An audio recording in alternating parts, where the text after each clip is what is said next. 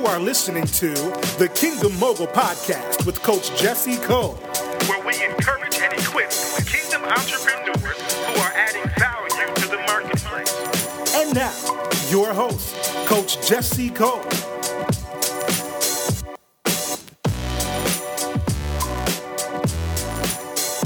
Good afternoon, leaders, influencers, individuals who are impacting the world at a rapid pace. This is Jesse Cole. I am your leadership coach. And I want to talk to you today about leading with no apologies. Leading with no apologies.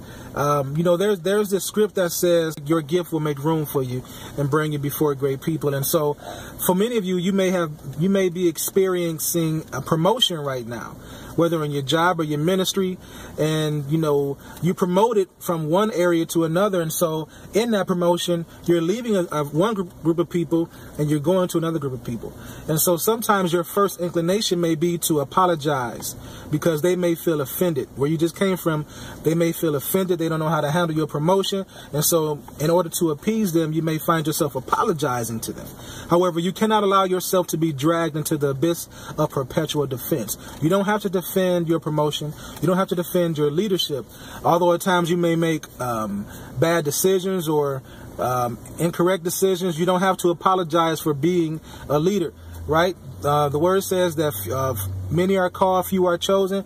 For some reason, you've been chosen for such a time as this. And so there's no reason for you to apologize. Even though you're going to be tempted to grieve over those relationships you once had, if you're not careful, you can find yourself playing below your ability just to try and appease the people and prove that you haven't changed with your success, right? But here's the thing. Leading with no apologies means that you have a deep conviction that drives you to accomplish your picture of success, even when it looks like you're the only one on the bus. I'm going to say that again because that's some good eating.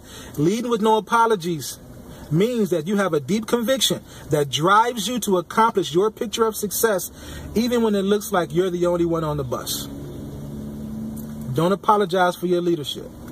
That doesn't mean that you're arrogant and conceited, but don't apologize for being chosen.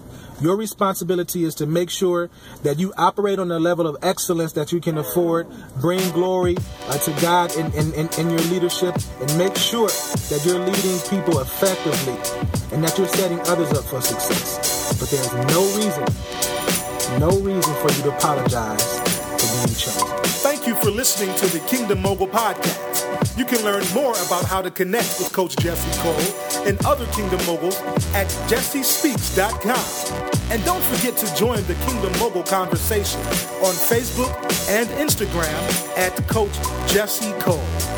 Remember that what you want to become depends on your willingness to become it.